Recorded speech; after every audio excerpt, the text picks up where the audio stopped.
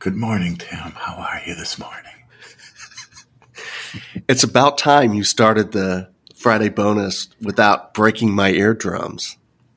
No, I want a little soothing. We'll get some smooth jazz on or some, whatever music that's a little more mellow. Start up today, Tim. What's going on? It is Friday morning. Yeah, smooth jazz is typically what's on my radio on the car. Sirius XM, smooth jazz. My wife laughs at me, but it's what I drive to. I would have thought like yacht rock would be one of the. I do enjoy some yacht rock, and unfortunately, due to some Tony Bennett's passing today, I'm actually a pretty big Tony Bennett fan. So we just talked about it. He lived a good life, and man, what a great singer, a crooner, right, Tim? He was. Frank Sinatra once called him the best voice in American music. So, as I told you, if Frank said it, it had to be right. When Frank said that, when he said he didn't mean himself. He meant Tony. Yes, he was referring to Tony Bennett. Right on. Frank was known to do some swashbuckling, but I think he was. That's a whole different story. No, all those guys. Remember Frank and Dean the Rat Pack, Tony Bennett. Dang. Oh yeah, losing some good ones. Yeah, losing some good ones. Yeah. Well, before we get too deep in conversation about some of the stuff we want to talk about, you've got a big trip coming up starting tomorrow. You're going fishing for a week up in northern Minnesota. Yeah, northern Minnesota. The lake shares the boundary or the border with Canada. So we'll be fishing in the U.S. sometimes and sometimes in Canada. So, and the fishing is better over on Canada side. I guess the fish don't realize that they can just swim across the border. They don't. So this is an annual trip. You do it every year with a group of guys that you've been doing it with. Yep. And 10 of you, I believe, 10 or 12?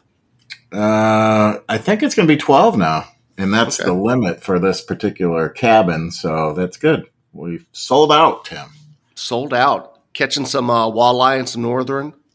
Yep, walleye, northern, bass, perch. I don't think anyone's caught a muskie. I'm sure they're in there, but no one's caught one yet. But no one really tries. We mostly bass and walleye fish and things like that. So, and then catch some perch and do a shore lunch. Yeah. Yeah, we do fish fry probably 2 or 3 times while we're up there. And it's, it's funny because on Friday night around here, where's the best fish fry? And I just can't, it doesn't compare to anything like I agree. Catching a fish and then 2 hours later eating it, frying it up. When I lived in northern Minnesota many, many years ago, that was always a favorite part of summer was going. There was a couple guides that I'd go out with a couple times each summer, and we'd catch some walleye and do a shore lunch, or if we caught some panfish, we'd have a shore lunch with panfish, and it can't beat it.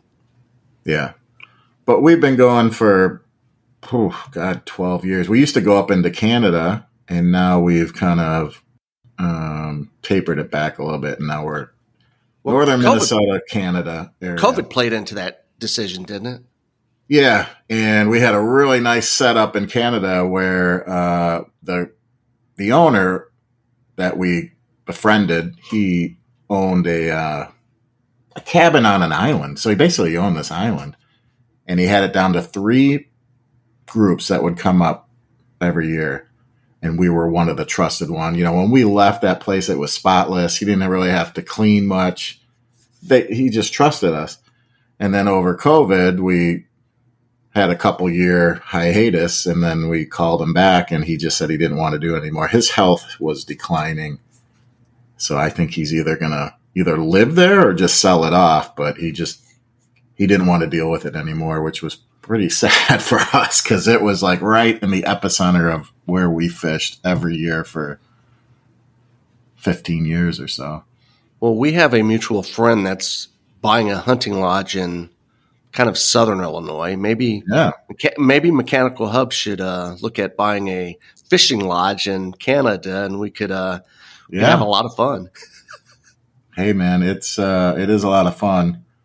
I will say that the expenses are probably cut in half, from just the lodging up there. Just, you got to cross the border, you got to pay duty on alcohol and different things. And it's farther, more gas money. It's just, yeah, economically, it's better. The fishing's a little bit less, as far as, catching, we're on Lake of the Woods up in Canada. That's one of the best fisheries around in North America. So you do miss that, but we're in, we've adjusted to this new lake. We've kind of found the spots, and now you can fish on the Canada side. So there's a whole new kind of territory to search out and venture out to. So it's good. It's good to hang out with these guys. Enjoy your week with the boys and catch a lot of fish. Yeah. I want to see a lot of pictures on Plumbing Perspective and John Mason Brink Instagram accounts. Right on. So, Tim.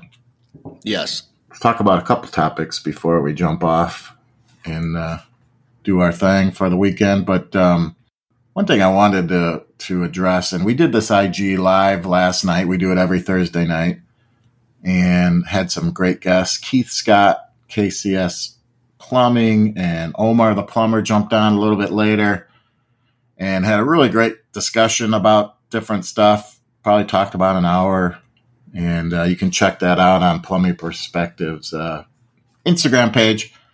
But when I was promoting this a couple days ago,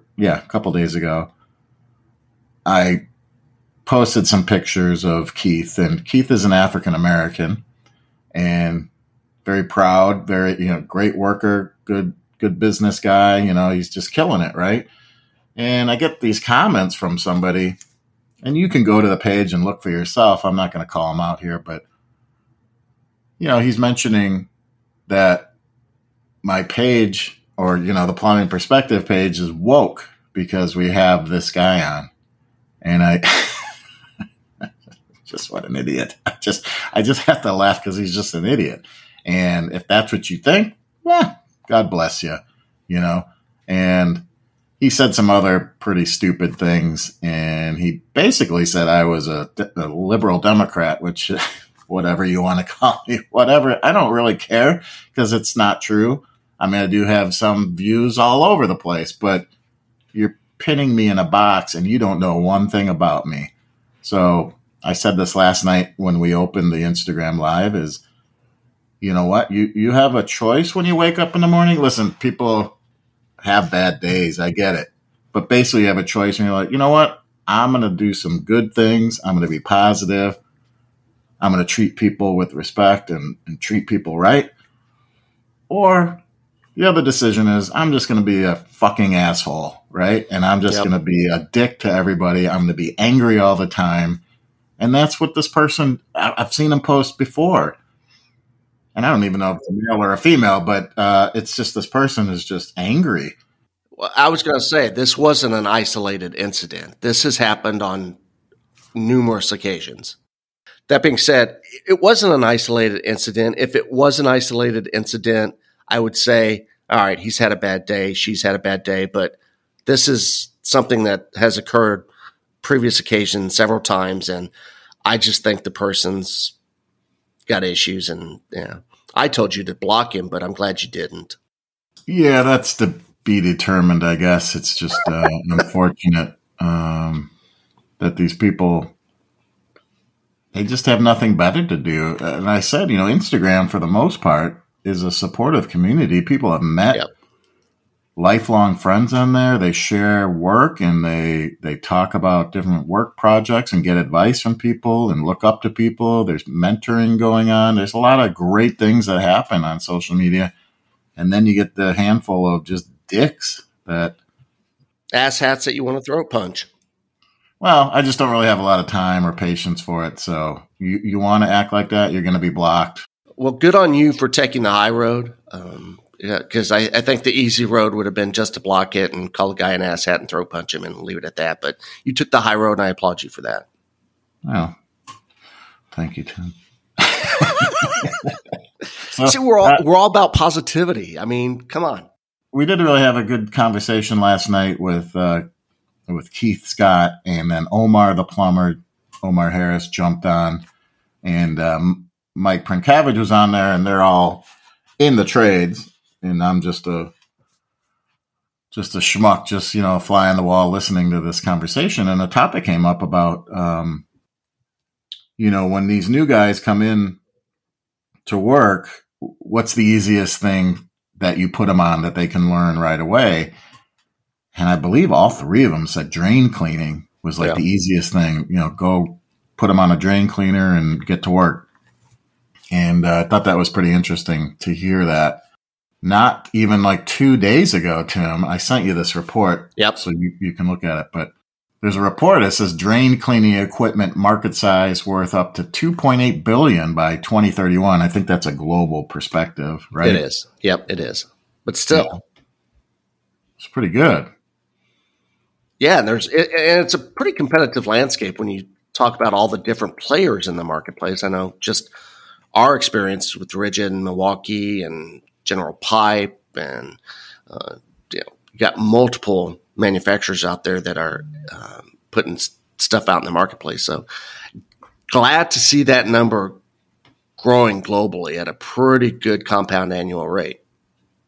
Yeah, there's a couple bullet points here. It says North America is expected to dominate the drain cleaning equipment market and is expected to hold a significant share during the forecast period, attributed to aging infrastructure as well as increasing urbanization in the region. Now, the second bullet point is the regional market is witnessing an increase due to the factors such as stringent environmental regulations and growing awareness of preventive maintenance. And the third, increasing incidences of drain blockages.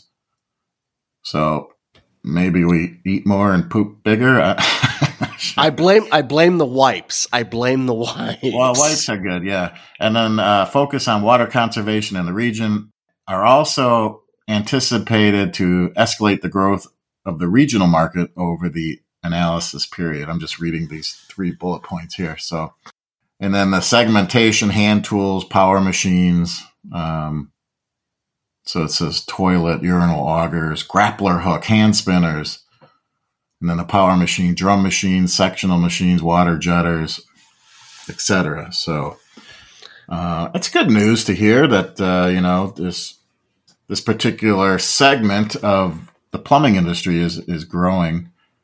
Well, I think one of the things that we noticed at WET, we've been going to WET. I've been going to WET for 15 plus years. And we've been going to it as a company for multiple years. And we've seen that show continue to grow, and the number of products in that sector are becoming more and more technology savvy, and certainly easier to use with more power, more battery power. So, it's cool. It's a cool report to read, and we were talking to Eric about this yesterday, him and Andy, when we were doing a podcast that will be out next week. That's something that Eric has gotten into over the last couple of years. He wasn't much of into drain cleaning service work, but it's become more stuff he does more often.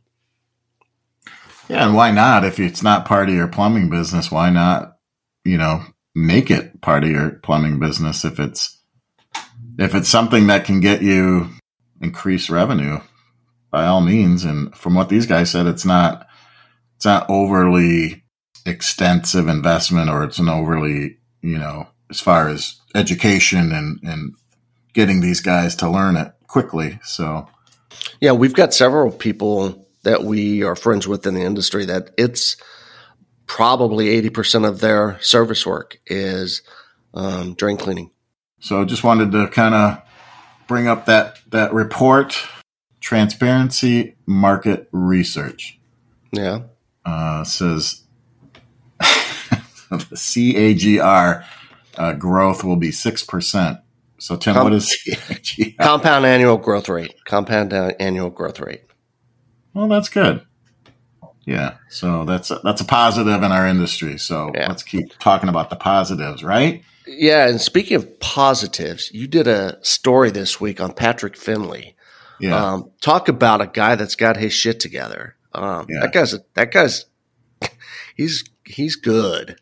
Case in point is I said, hey, would you be interested in doing this? And I sent him the questions, and I swear he gave them back like 2 days later. I was thinking like 2 weeks, and it was 2 days. And they were lengthy answers. His answers were really thought out. And I said, man, you really killed this. And he goes, well, I want to do more blog work and writing. And, he's doing the podcast. Yeah.